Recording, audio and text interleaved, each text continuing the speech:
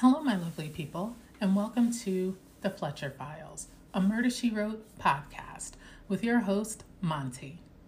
This week we'll be talking about Murder to a Jazz Beat, Season 1, Episode 14, first aired February 2nd, 1985.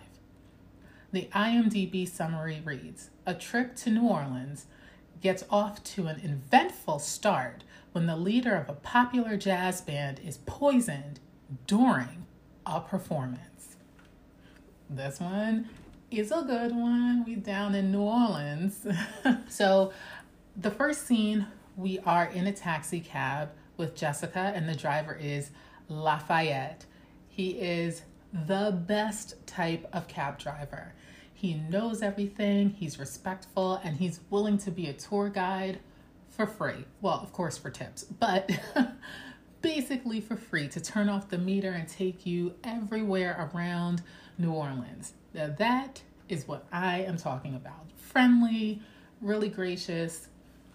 I wish he had the opportunity to actually go on one of his tours, because he knows the best places to eat and all of that too. But she says she's supposed to be on New Orleans today in about 6 minutes. Her plane was late, so she's in a hurry. So Lafayette puts the pedal to the metal and gets her there with a minute to spare. He also agrees to drop her luggage off at her hotel. Just amazing. Not realistic, that part, but amazing nonetheless. So she comes in and no one's there. There's no audience, and she's looking for Jonathan. And my question is, why didn't she call him from the airport? Like, I understand her plane was late, but she didn't even attempt to call him. This could have all been resolved had she called from the airport before she had Lafayette put the pedal to the metal and speed through New Orleans to get her to the studio on time. Jonathan comes out of somewhere and he's like, "You're 2 days early." Now, honestly, Jessica needs an assistant at this point. She is very famous and very popular and has a lot of events. She needs an assistant because she transposed the two dates, and she's actually supposed to be, she said, "I'm supposed to be dedicating a new school library 40 minutes ago." So she completely missed it. Who knows where this school was where she was dedicating the library, whether it was back in Cabot Cove or someplace else, because she's world renowned. It could have been anywhere, to be honest.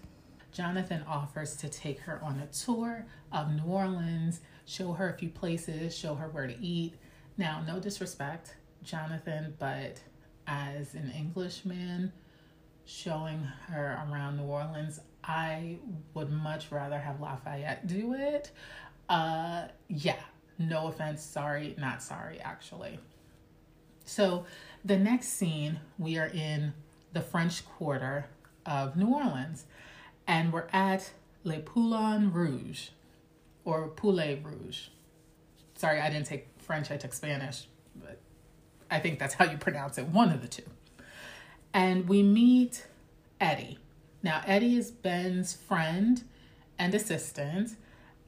But my question is, why does Eddie have to get Ben's coffee? He takes his coffee black, so there's no special mixture of cream or milk or sugar substitute, no judgment, that it would be required for his friend / assistant to go and get it. Why wouldn't a waiter be bringing hot coffee to Ben? They're at a restaurant. So that was a little strange to me, but really kind of spotlights the fact that Eddie will go out of his way to help for Ben, right? And Ben really, we'll meet him, but Ben really isn't willing to do that. But Eddie definitely will go out of his way to make sure that Ben is happy, because he said, "I have to get this coffee to Ben while it's still hot. He likes his coffee hot."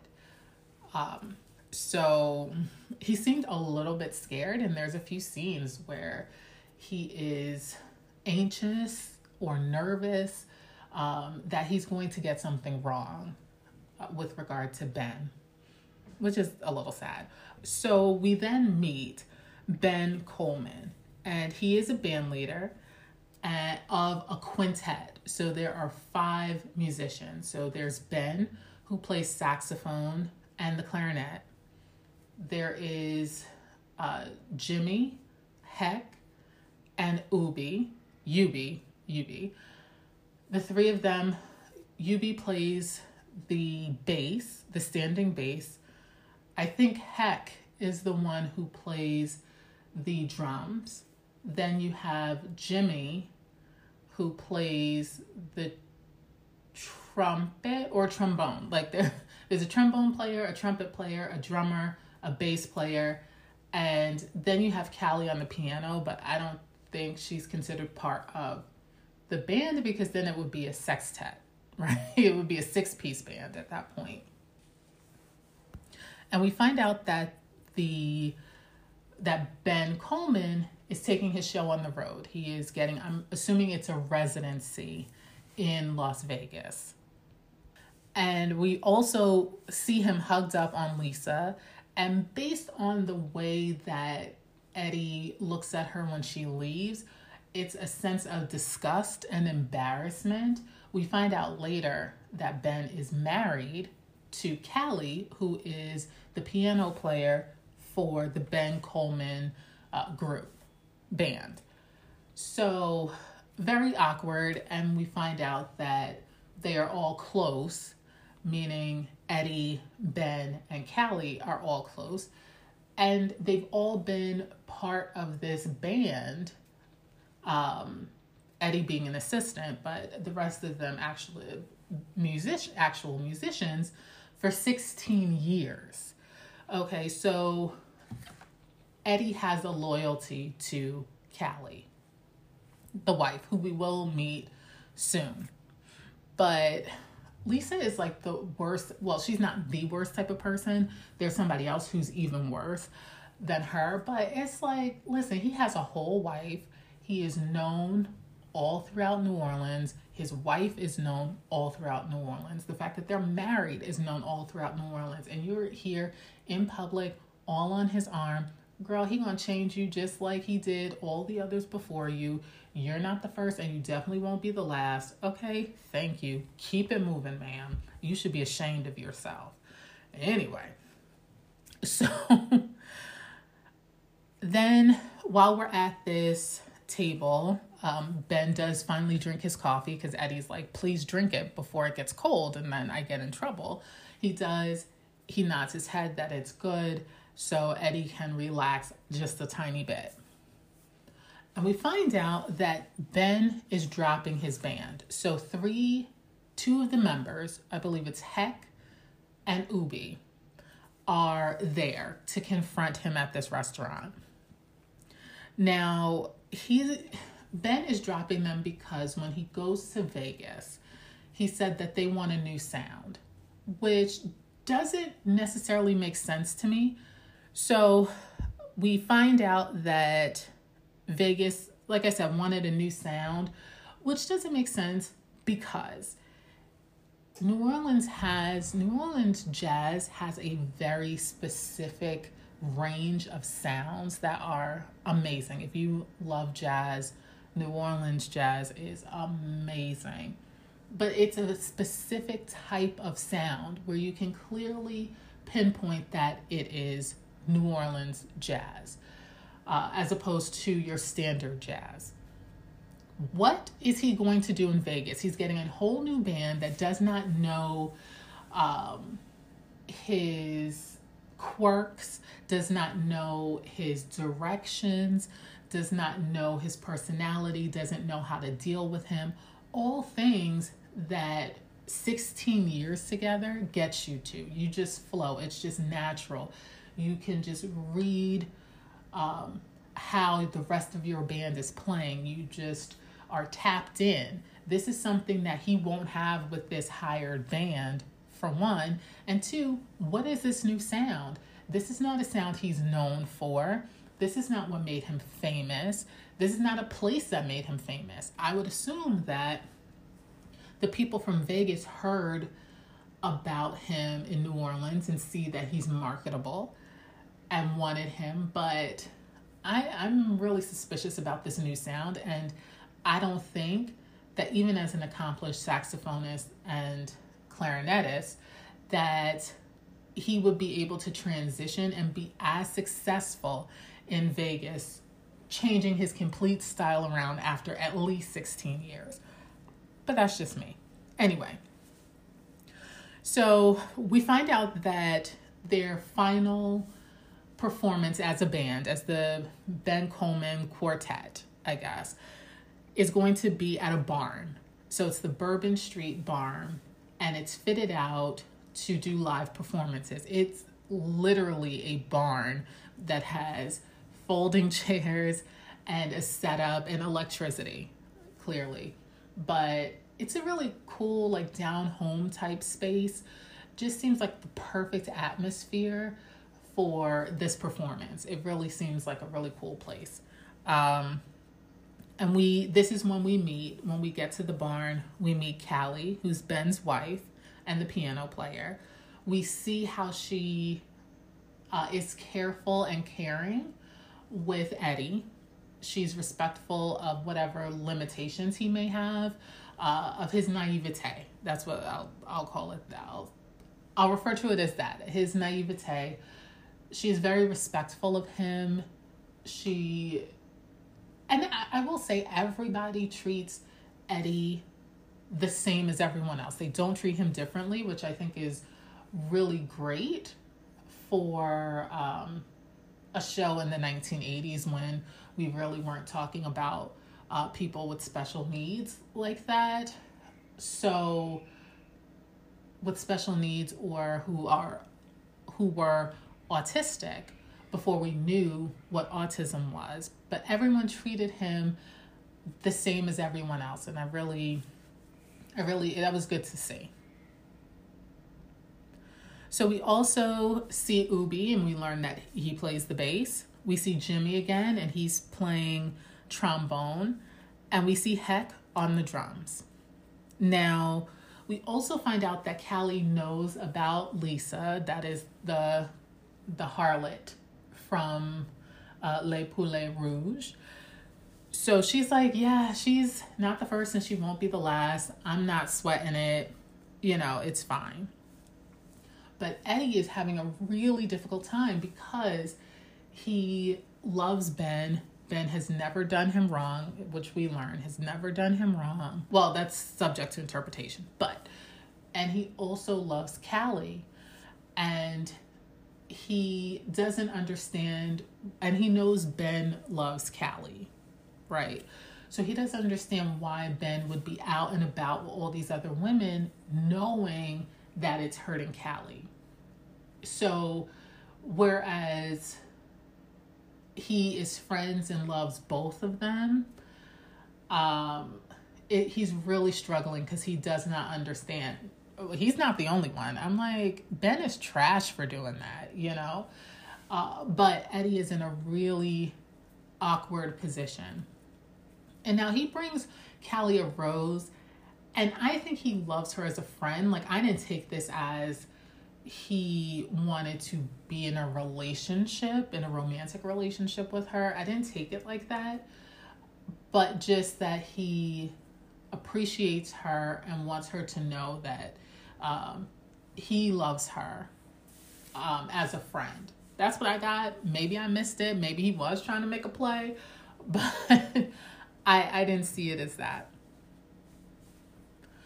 So we then are in the hallway with Jonathan and Jessica. They're backstage, walking around to get to the front where the seating is. Jonathan's giving her a little whirl around because they're going to be taping the performance live for Jonathan's show. Backstage, we overhear an argument, and we find out it's between Ben and Aaron Kramer. Aaron Kramer is Ben's agent. So we find out that Ben is firing Aaron. He's not going with him to Vegas. He's basically dropping everybody who has helped him get to where he is to start fresh in Vegas. So we then see Ben and Callie interact, and it's clear that Ben it's clear that Callie knows where the bodies are buried. Now, they didn't murder anybody that I know of and hide the body, but you know what I mean. She knows secrets that are damning enough that Ben cannot leave. He can't drop Callie. So that's very clear in this scene. So then we finally get to the performance, and it is amazing. There is nothing like good live New Orleans jazz. Now, clearly it was on, clearly I was watching it on TV, right? But I have been to New Orleans and I have seen live bands. Amazing. And also, Ben completes the set with a nod to his mentor who has passed on, leaving him a clarinet, Miss Emma. Just like B.B. King has his guitar, Lucille. Ben's mentor had Miss Emma. And playing clarinet in a jazz band is a skill. It is a certain sound that needs to be accomplished. Ben is playing the clarinet, Miss Emma, and suddenly he starts to get a bit choked up, and then he falls out. He dies super quickly, and this is all caught on tape, just from the beginning of this concert to this man falling out and being declared dead is all on tape for Jonathan's show. Thankfully, it wasn't aired live. Ben is laid out on the ground. Everyone runs.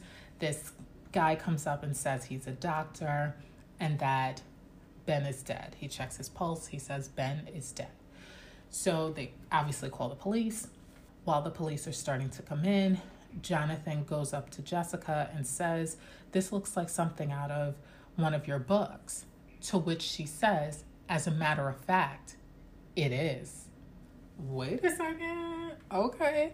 So apparently Jessica recognizes that this is a poisoning, for one, and two, that she knows exactly what type of poison was used because of a book that she researched and wrote, Murder on the Amazon. So Jessica is Johnny on the spot. Okay, this is the quickest that we have determined a poisoning death and exactly what the poisoning is. Only Jessica Fletcher could do that. We meet Detective Lieutenant Kershaw. Now, he comes in, he scopes out the scene. The doctor goes up to him and says, "Hey, I think it's a heart attack, but that lady over there says it's poisoning."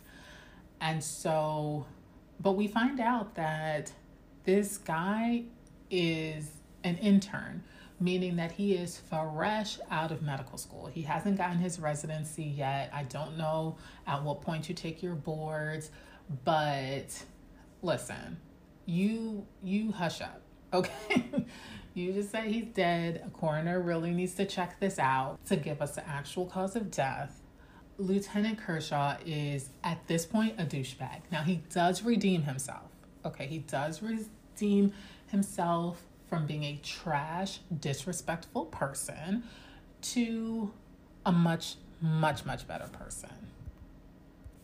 So as Jessica is trying to explain why she thinks it was poisoning, Lieutenant Kershaw is like, "Well, autopsies are expensive, and if the doctor says that it's a heart attack, then, who are you? What medical school did you go to? Where'd you get your doctorate?" So she's like, calm down, all right? Take it back 3 levels. And honestly, I'm sure that Jessica probably knows the governor of Louisiana at this time, okay? So she could have him on desk duty in a second, okay? She probably knows the congressperson as well because, as we remember, Jessica was in Congress for 6 weeks. So she she let him get away with more than I would have, but that's just me.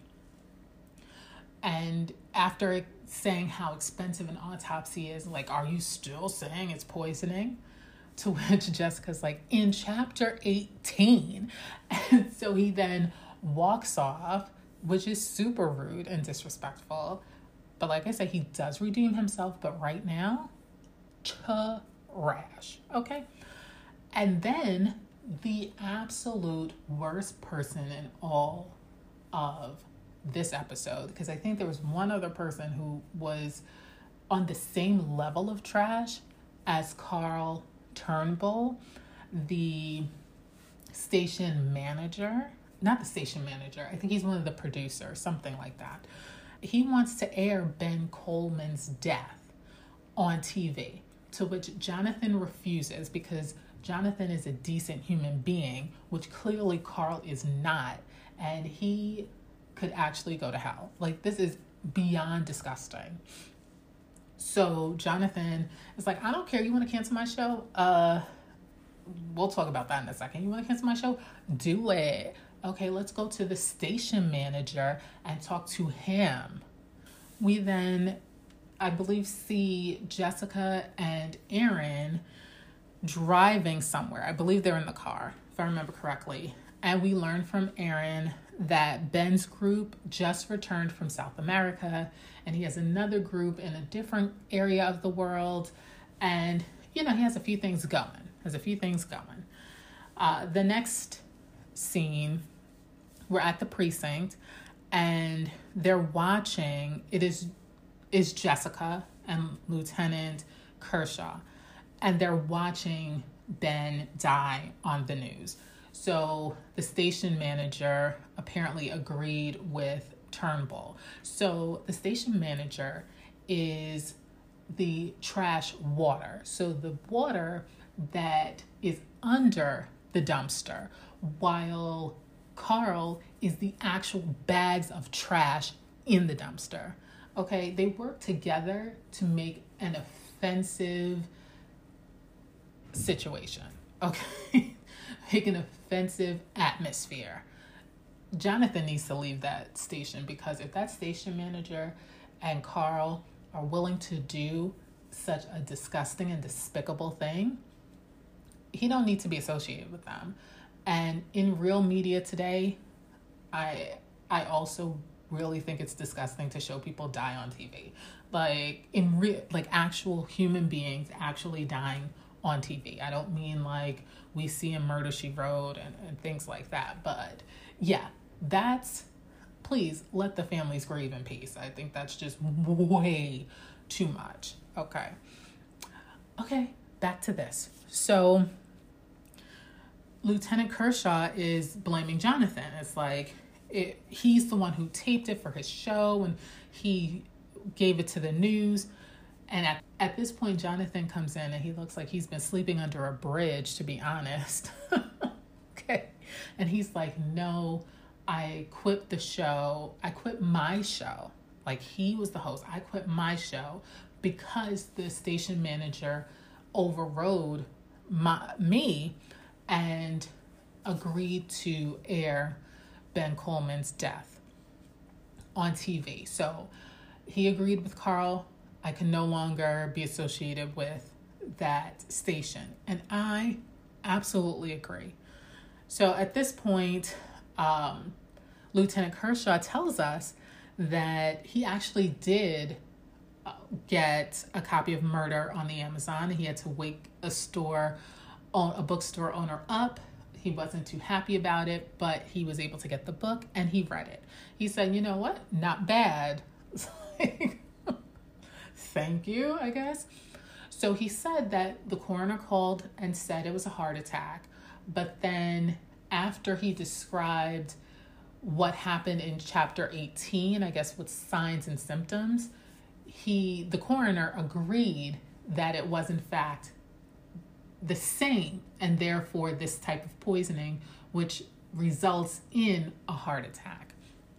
So Jessica was proven correct. Exactly. Because of that, I don't hate Lieutenant Kershaw.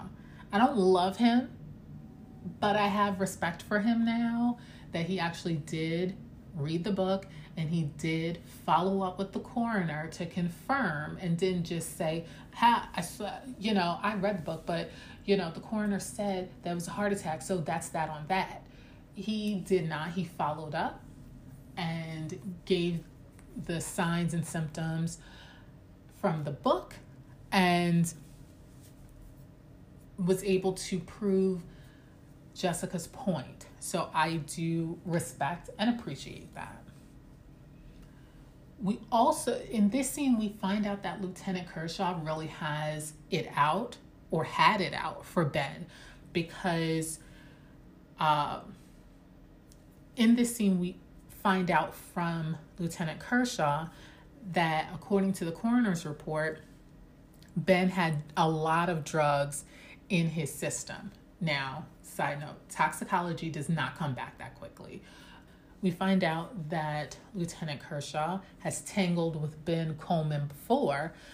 We find out that the police believe that Aaron Kramer is smuggling stuff, we don't know, the police think it's drugs, through his bands. So they tour all over the world and they believe, and customs believe that they're smuggling, but they have not been able to catch them as of this point. Lieutenant Kershaw is not surprised that Ben would be associated with a smuggler because of their history. He then tells us a story that 14 years ago, he had Ben, his brother, and Eddie. I think Eddie was the third person. No, it wasn't. I don't think it was Eddie. It was 3 people. It was Ben, his brother, and someone else. I don't think he named Eddie as the third person. But he said he had them dead to right for a liquor store robbery. I believe it's a gunpoint liquor store robbery. But Callie, who was Ben's girlfriend at the time, 14 years ago, gave him an alibi, and they could not break the alibi. So they couldn't go forward on charges.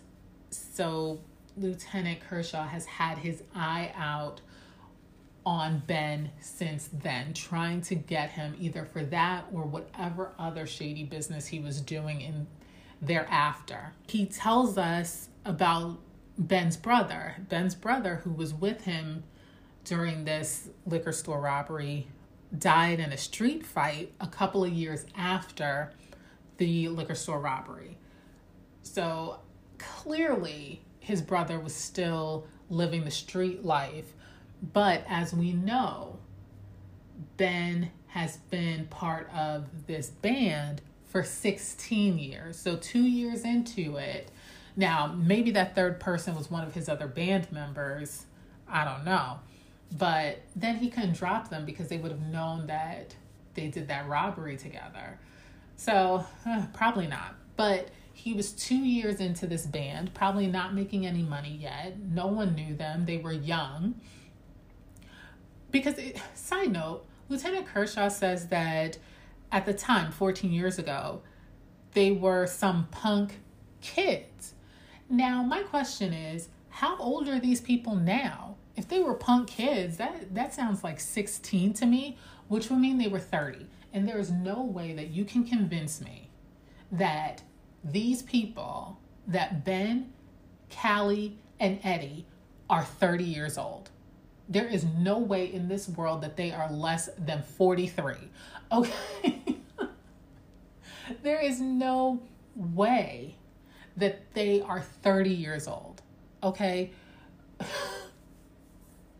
That's ridiculous. Okay, so their time, he's referring to them as, well, as Ben, his brother, and whoever else was running with him, as punk kids 14 years ago. Yeah, no, that, I don't know who wrote that, but they did not calculate their ages correctly. Because there is no way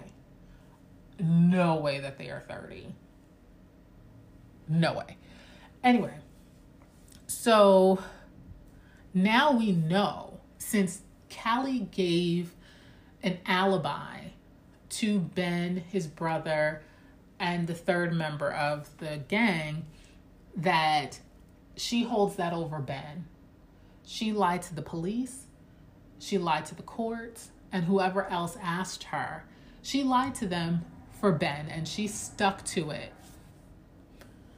And she stuck to it for all of these years. So he could not drop her like he dropped everybody else.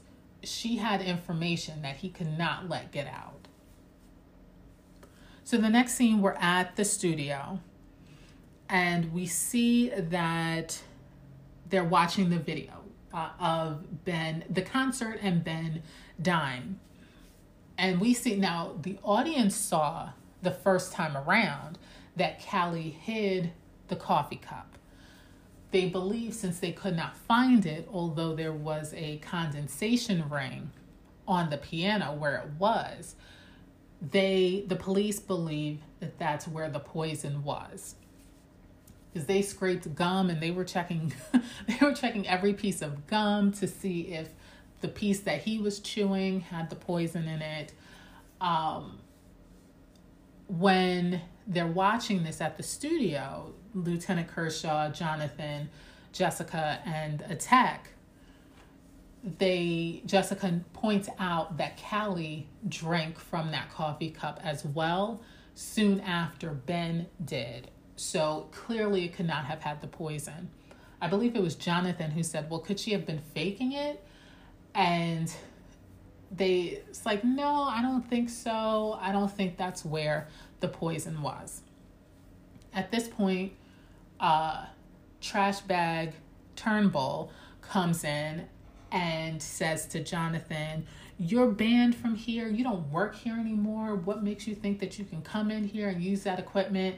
And then he looks, just his eyes open a little bit wider so he can see who else is in the room, and sees Lieutenant Kershaw, who's like, what in the world? How dare you? Okay, who do you think you are? So his tune changed quickly. That one look, Lieutenant Kershaw did not have to say a thing, but the look on his face told trash bag Turnbull to pump his brakes, okay? Full stop, which he did. Said, well, he was telling, we like to assist the police, hey. So at that point, Jessica's like, yeah, Mr. Trashbag Turnbull, I just wanted to say, like, I'm having a bit of a problem because I'm supposed to do my interview on Jonathan's show, but he doesn't have a show anymore. So I guess I'm going to have to go to your competitor. And so at that point, Carl's like, we can work something out. Sorry, Trash Bag Turnbull said, we can work something out. I'm sure, let's not be harsh, whatever. Because she reveals that, I have figured out who murdered Ben Coleman. And I was going to tell, during my interview, I was going to explain who it was and how I figured it out. But I'm only going to tell Jonathan. And since he does not have a show, you see my problem? So I guess I'll have to go to your competitor, Jonathan, and I, with my story. Okay, have a nice day. Goodbye. I was like, yes, Jessica, yes. You know what? You know your worth, and he is trash. And so as they're walking out, two things. One, she's like, I don't know yet. He was just so insufferable. I had to say something. Like, good for you. But we know by the time the show goes on that you'll know who did it. It's fine. We know. The second thing is, if you notice, there are several posters. There's at least two that we can see in this scene, and there were others earlier, all of which are for New Orleans Today with Jonathan's picture on it. Okay, it seems like that is the only show that this station actually has. And I don't know how they got away with letting Jonathan quit when he appears to be their bread and butter. There is no other promo posters of anybody else. Okay, it's only Jonathan and New Orleans today. So I am sure that the station owners would, in real life, fire the station manager and fire Trash Bag Turnbull immediately and tried all their best to get Jonathan back, because the station manager is an idiot and Trash Bag Turnbull is a trash bag full of trash. So yeah, they would have immediately been terminated as soon as the station owner was notified that Jonathan had quit. Okay, because I'm sure they told him, oh, he's on vacation. This was a lot for him. We're gonna take a few days. We're gonna whatever. We're not gonna air the show this week in honor of Ben Coleman. Whatever lie they gave, but in real life they would have been immediately terminated as soon as Jonathan picked up the phone to the station owner and said, hey, I quit because of these two trash people, that these two bags of trash that you have running your studio. So yeah, figure that out. Anyway, so then the next scene, we're at the hotel. We're at Jessica's hotel, and we find out that Ben didn't get Callie a plane ticket. So we find out that he got a ticket for this Lisa person who was the harlot from earlier, Eddie, and himself. Those were the only 3 tickets to Vegas that he bought. So now, this should have been a clue to me, but I honestly didn't realize it was a clue until going over my notes now. Like, I watched the entire episode. I know how it ends. I know the murderer and his or her motive. But this, which makes a good motive for Callie to have murdered Ben, I did not realize the weight of this information. Jessica runs out of the hotel, and Lafayette is standing next to his taxi outside her hotel. Dude, really? Like, okay, I know Jessica is famous. Okay, I know she's famous, but she is not the only famous person in New Orleans. He want to give her that tour for real. And I hope she does take it. I hope that after all of this is done, that she actually took Lafayette's tour, because I'm telling you, I'm sure it was like the best. And he knows a bunch of people, so you could probably get, some specialty off the menu stuff too. Oh, exciting. The next scene, we're at a club, and it's an audition for Jimmy, Ubi, and Hack.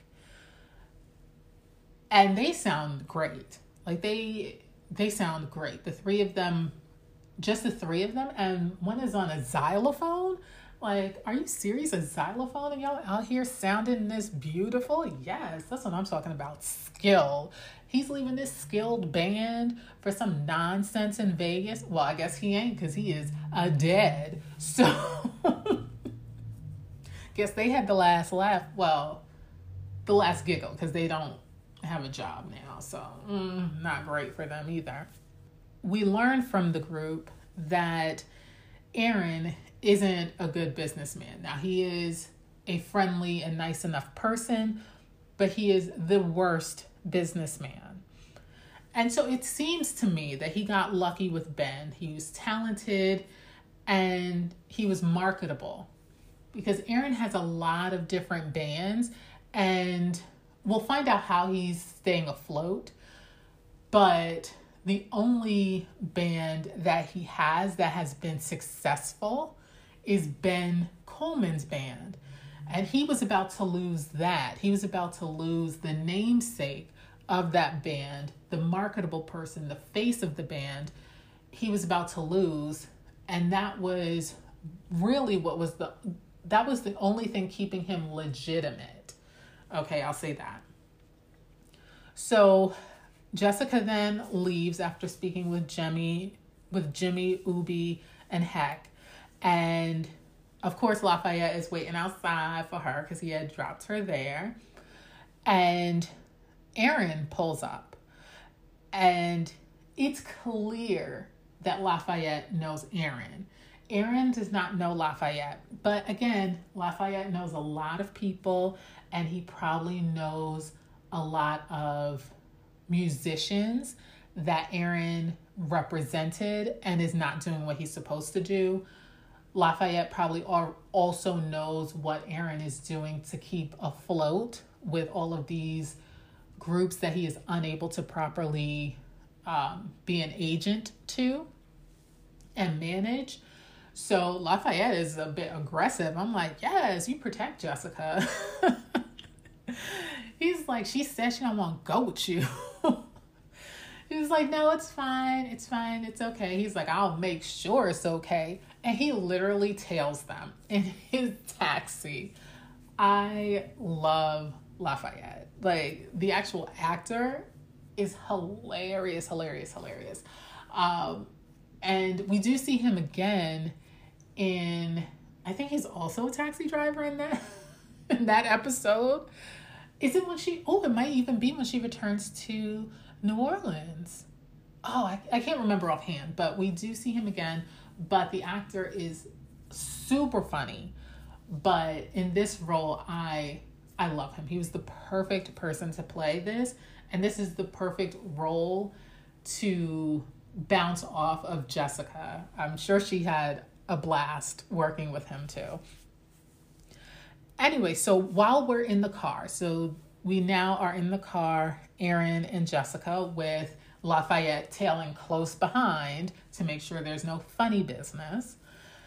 And we find out that Jessica knows that Aaron has been smuggling through his artist. And Aaron admits it. He says that he's not a good businessman and that he was smuggling to support his artist. He was not smuggling drugs. Now, we find out later at least one thing that they were smuggling, but he says, I promise you it was not drugs.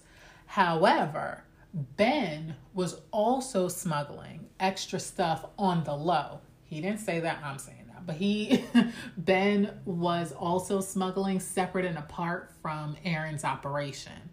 And Aaron was like, he's threatening my operation because if he's caught, everything's gonna fall. And because he's real sloppy with it, I'm guessing because he is clearly taking drugs according to the toxicology that came back in like 2 days. No, that came back in 24 hours. That's on some CSI TV magic. Especially in 1985. Yeah. Anyway, so Aaron was arguing with Ben about that. And then in addition got fired because Ben was now going to Vegas.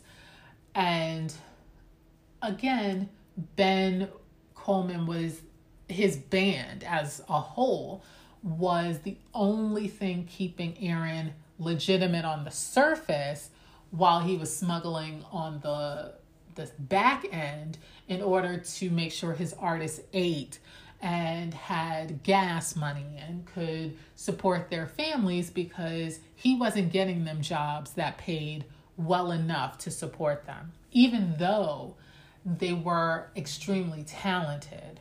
So the next scene, we are back at, I believe this is the Bourbon Street barn again.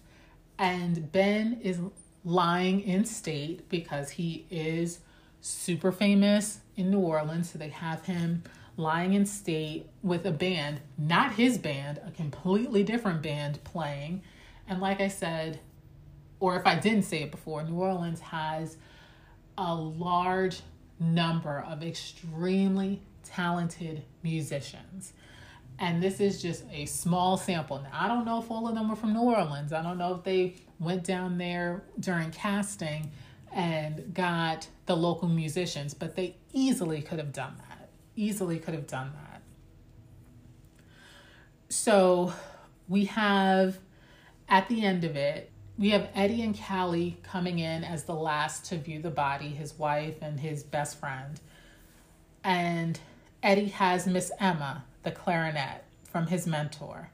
And clearly Eddie is having a really, really hard time with this. It's really bad because he was already struggling about Ben and Callie's relationship and how he felt about Ben and how he felt about Callie and how Ben was treating Callie. We then soon find another layer to this about why he was struggling so much earlier on in the episode. So he puts the clarinet, Miss Emma, with Ben in the casket because he wants him to be buried with her. And at this point, my God, Lieutenant Kershaw, who I was liking before, but he's slipping into old habits right here now. He's back on the list, the hit list, okay? He comes in and he says, we figured out who the murderer is. We figured out how it was done. He says it was the clarinet, the reed on the clarinet, and he takes it out of the casket. Now, Eddie starts to fight back because he's like, no one's supposed to touch it. Ben doesn't want anybody to touch it. His mentor gave it to him. He needs to be buried with Miss Emma. No one's supposed to touch it. He told me never let anyone touch it. So he's really like at 100. He was already emotionally distraught. Now he is at 100 and he is ready. He's ready to fight. Now, honestly and truly, he really could have took all them officers, to be honest. My thing is, Lieutenant Kershaw could have waited until they closed the casket. Okay, they're at a whole wake. Okay, this is the final viewing before they close the casket and then take him, the funeral home picks him up to take him to the cemetery for services the next day. Like, are you serious that you didn't even have enough respect for the family to, wait until they finish viewing him for the last time? And you're talking about coming in here and you're picking up the clarinet. Eddie's going off. Callie is just numb. Lieutenant Kershaw said Aaron, who's been arrested for the smuggling, is also being arrested for Ben's murder, with the murder weapon being the reed soaked in poison. So just so disrespectful. Like, there is literally a full casket and a whole wake getting ready to end, and you couldn't wait 10 minutes? Disgusting. Lieutenant Kershaw is right about the clarinet reed being the weapon used, but he is wrong that Aaron is the murderer. We learn also, Lieutenant Kershaw tells Jessica that one of Aaron's group members was caught with weed. And at that point, they decided to do a luggage check in which they found tens of thousands or hundreds of thousands of dollars in diamonds. So they were smuggling precious jewels. So it might have all been diamonds. It could have been other precious jewels, but it was not drugs. And the band, all of which I believe were caught with these diamonds, they snitched on Aaron in a second. They said it was his plan. It was his setup. We've been doing this under his direction. He knew about it. He set everything up. So Aaron was going to federal prison off of that. That is federal. You talking international? You're going to federal prison for a long time. He ain't never going to see the light of day. Now, this is exactly what Aaron feared would happen with Ben, because Ben was doing his own smuggling on the side, and he thought that Ben would be caught with his own smuggled goods. They would then check everybody's bags that were associated with the band and find the jewels that they were smuggling too. So Aaron's worst fears came to fruition just through a different band of his. Now, they go and the lieutenant has the reed analyzed for drugs. And he finds, the lab comes back that it's clean. It's completely clean. Now, Lieutenant Kershaw, reeds are disposable. Okay? Disposable. So why would the murder weapon reed still be on the clarinet? Okay? Why would it be on the clarinet? The clarinet was not recovered the day of the homicide or the heart attack, which wasn't determined to be a homicide until the next day. So yeah, of course it's gone. Duh. Come on now. And so the next scene, we're at the studio with Jonathan, Jessica, and Trash Bag Turnbull. Jessica is supposed to do her interview today, and Trash Bag Turnbull says, "Oh, I hope you have your analysis ready and your, everything together to go on today." And she honestly rolls her eyes and continues watching the screen, right? And it's a commercial for a dentures cleaning solution. And they're talking about black coffee staining your teeth. Or actually, I think it's blueberries. So I think it might have said coffee and blueberries. I don't remember. But staining your teeth. So she has an epiphany. She runs out of the studio. They're like, wait, hey, okay, where's she going? And she walks outside the studio and she goes to wave down a taxi, and Lafayette comes from down the street. Okay, Lafayette at your service. Now, this was before people had, smartphones where you could put a GPS situation, but he knew where she was at all times. Okay, he was Johnny on the spot. Oh my goodness, I love Lafayette. One of my faves. Now, she asked him to take her to St. Charles Cemetery, and he's like, that place is really dead. Seriously, Lafayette? I'm going to let you get away with that one. I will let you get away with that, okay? Now, side note, for those of you who don't know, in New Orleans and other places, other areas in Louisiana, in the States, they do not bury people underground because the water table underneath the ground is too high. So they build like a crypt, I guess you would say. I don't know what you want to call it, but above ground. So not everybody goes into a mausoleum, but they have these specially fitted out concrete boxes above ground that the casket goes into, and they're beautiful and it has headstones and everything like that. But it is extremely rare for someone to be buried underground in New Orleans and most parts of Louisiana, at least those by the Mississippi River.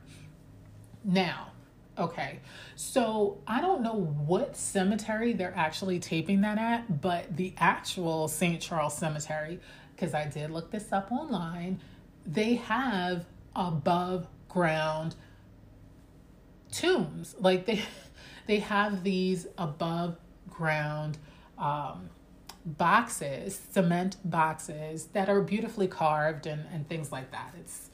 It's very well done, that the caskets go in. They're not underground. So yeah, that was a fail on their part, because even if there is a part of St. Charles Cemetery where people are underground, that's not the New Orleans that people know. That's not the cemeteries, type of cemetery that New Orleans is known for.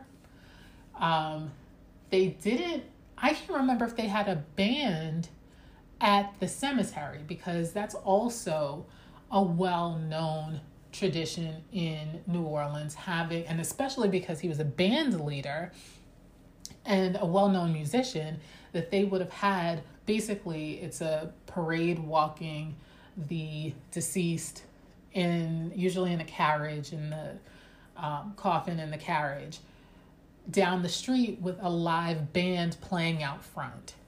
So they should have done that. Like, honestly, they didn't even have to show the cemetery. They needed to show the cemetery scene for this reason I'll get to in a minute. But definitely the parade to the cemetery with the live band up front, that they should have done. Now, maybe they had enough extras in there that they could have done it. Okay, seeing the line of people who were leaving the cemetery, they definitely could have put that together. Maybe they did and it got cut out. I don't know, but that is definitely a New Orleans staple, especially for someone as famous as Ben Coleman, as we're led to believe Ben Coleman was. So now that I got that out, okay. So the only two left at the casket before it gets lowered into the ground, clearly not in Louisiana, or clearly at least not in New Orleans or anywhere near New Orleans, okay? That it's Callie and Eddie. And clearly Jessica is not dressed for a funeral, but Callie thanks her for coming to pay her respects. Eddie says in this conversation now, Jessica knows what happened, and Eddie doesn't realize he's admitting to the murder. And what I mean is, he says, Lieutenant Kershaw shouldn't have taken Miss Emma. Like, no one was supposed to touch it. I'm the only other person who touches it. He shouldn't have done that. Ben wanted to be buried with her, and I was the only one who had access to it, basically, is what he was admitting. Meaning that he had to be the person who put the poison-laced reed on the clarinet, because he was the only one that Ben would allow to get that close. And he's the only one that Eddie, would allow to get that close after Ben specifically told him not to let anyone else touch it.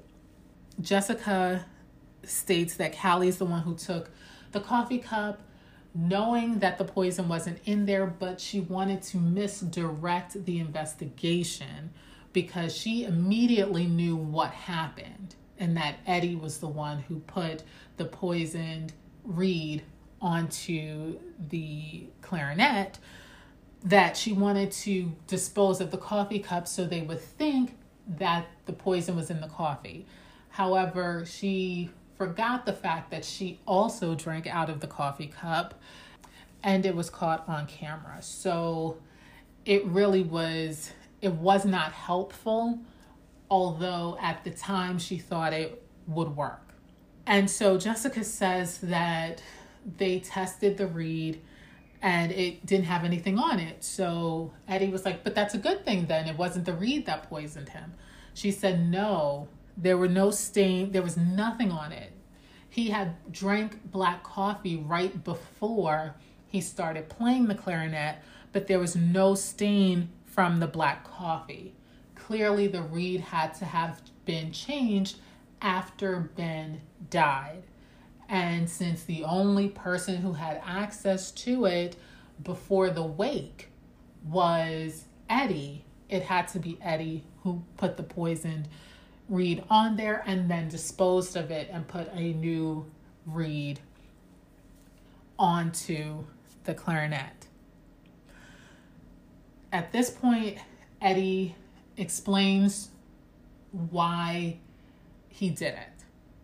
He says that some years ago they got into some trouble, which is the robbery of the liquor store that Lieutenant Kershaw had told us about. And that Callie lied to the police about their alibi. She saved them. And so Ben was indebted to Callie. But because he wanted to start fresh in Vegas with only Eddie Eddie was going to be the only person from his past that he was bringing with him to Vegas, that Ben had to kill Callie because that's the only way he could ensure that she would never admit to lying about the alibi for the armed robbery 14 years ago. So he told Eddie about this. He told Eddie that he had stolen the poison and was smuggling it back to the United States, and that's what he was going to use to kill Callie. Eddie could not let that happen. He tried to dissuade Ben, who was dead set, for lack of a better word, on killing Callie. He told Callie, who did not believe him, which is sad. It's really sad because Eddie's not the type of person he's not the type of person who would make up a story or a lie. I think she may have thought he was saying that because Eddie, wanted her to drop Ben and start a relationship with him. I think that's what she thought, that he was making up this story so that she would break up with Ben, so Ben didn't have to do it, and that they could get together. That's my guess as to why she didn't believe him. That's the only reason that would make sense, why she would think that he would lie. So once Ben refused to forget about the plan and not kill Callie, and Callie didn't believe Eddie had to do something. He said, I could not let him kill Callie because clearly I think he loved her more in the sense that although Ben never did him wrong, technically, I guess, he was never mean to him, but he definitely got you mixed up in an armed robbery. So he's not that great of a person. But because Callie stood by and ignore, I guess, or accept Ben's cheating and his outward disrespect for her and quietly take it and deal with it, that Eddie's allegiance was stronger with her because she was the innocent in this relationship.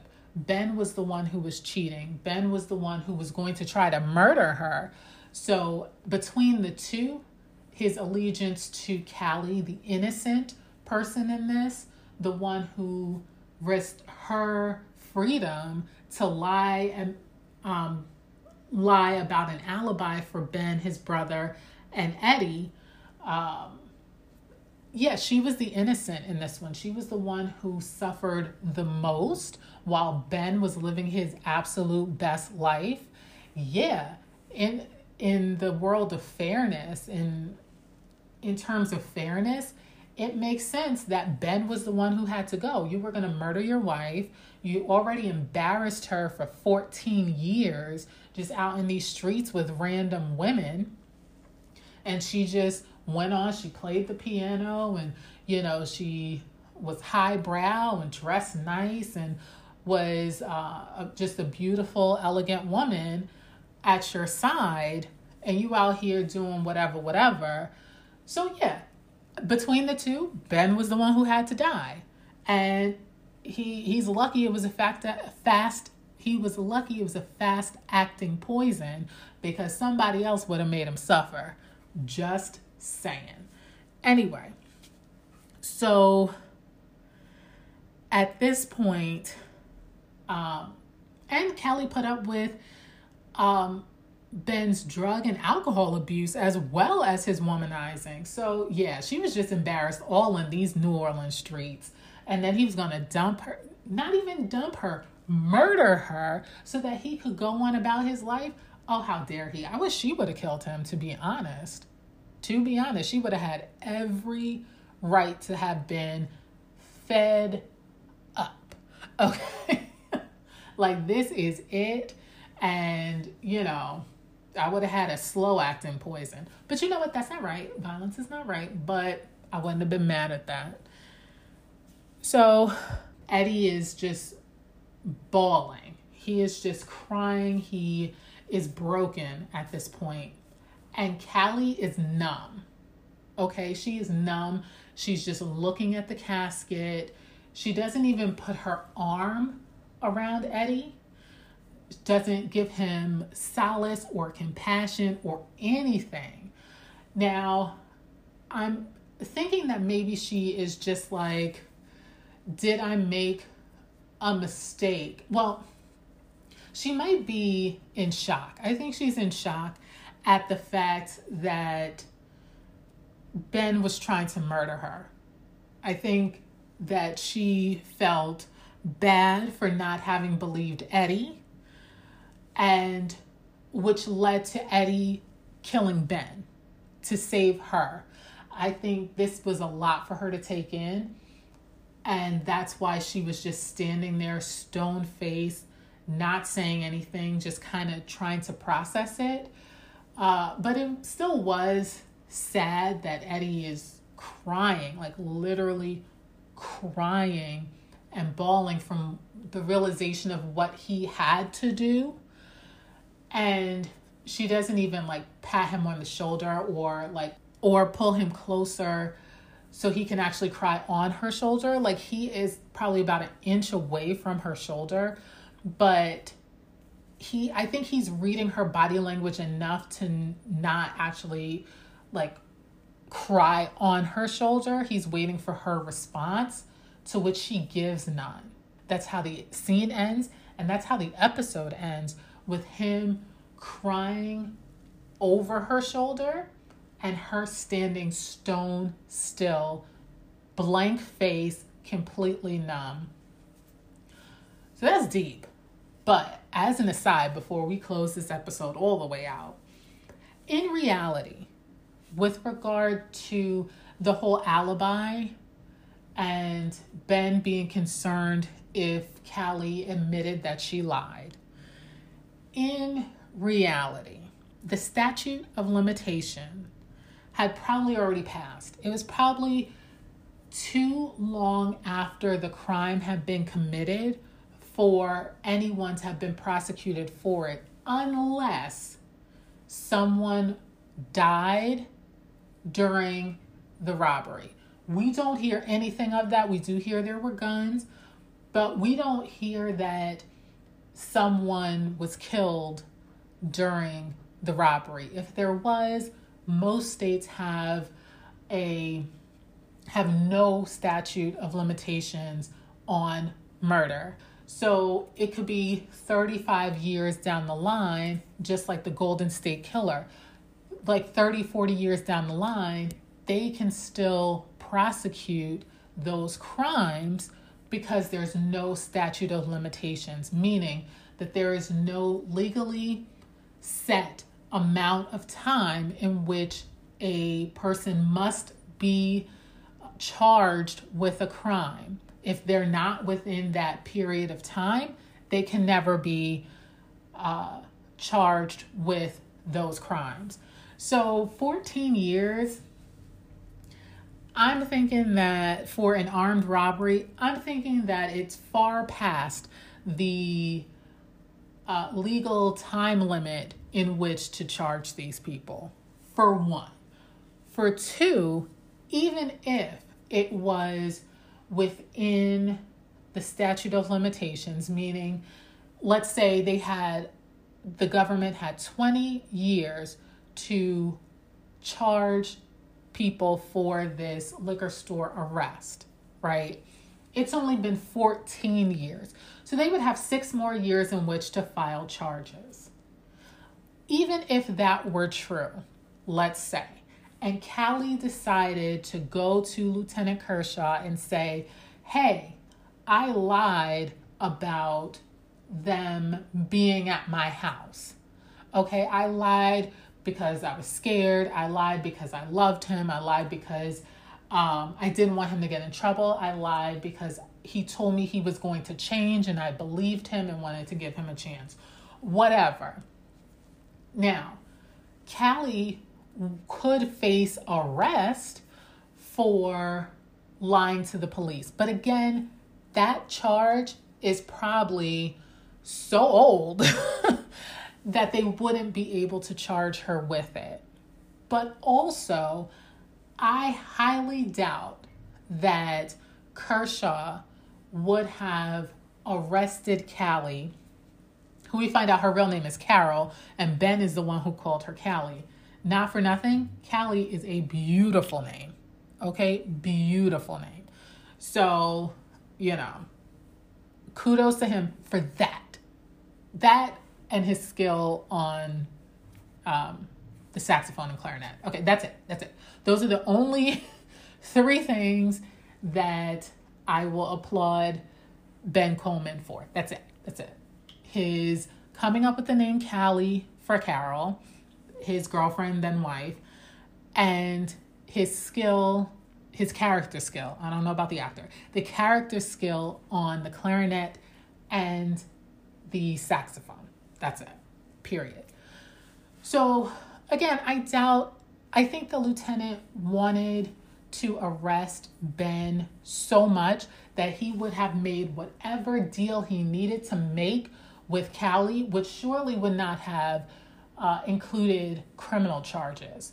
So although this was hanging over Ben, Callie, and Eddie's head, this armed liquor store robbery from 14 years ago, in reality, it wasn't as serious as they made it out to seem. Like, he had to murder Callie in order to never be arrested for this liquor store robbery. In reality, it wasn't that serious. Okay, but the important thing is they believed it was that serious. So a lot of times it comes down to, what does the person doing the action believe, as opposed to what is reality. So unfortunately for Ben, he did not anonymously inquire about the statute of limitations or anything like that. Then he wouldn't have had to threaten to kill Callie,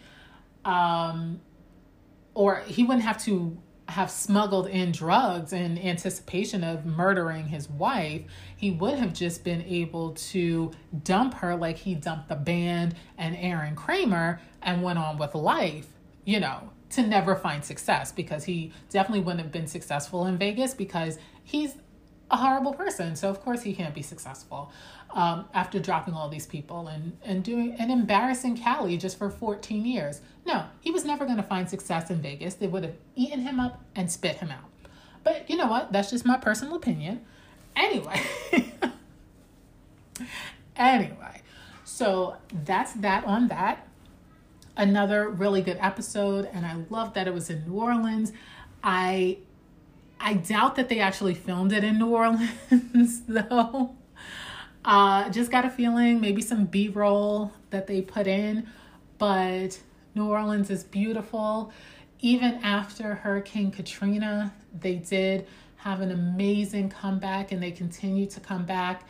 I wish they had actually gotten more footage in New Orleans and had actually gone to St. Charles Cemetery. If they actually did, which I doubt, I think they were in front of a green screen, to be honest. But if they did, at least show the side where they have the above ground the above ground tombs, which is quintessential New Orleans. So that would have been nice to see. But otherwise, a good episode. We did get to hear some really great New Orleans jazz, which is always nice to hear. But next week, we will be talking about My Johnny Lies Over the Ocean. Cannot wait to tell you guys about that episode. So if you want early access to the next episode, go over and sign up for my Patreon, the Fletcher Files on Patreon. Or if you want, you can meet me right back here next Sunday at 5 p.m. Eastern Standard Time for the next episode. Also, a special treat, and I'll be making an additional announcement. Over on Patreon, I have a review of A Christmas Mystery. Yes, A Christmas Mystery. My least favorite type of movie and my most favorite type of movie get together and make a pretty good movie. Okay. So that is over on my Patreon right now. So go over there and sign up. And later this month, on the 15th, I will be doing a book review, finally, I know, for the Murder, She Wrote book, Gin and Daggers. Okay, I promise. On January 15th, 2021, it will be up on Patreon.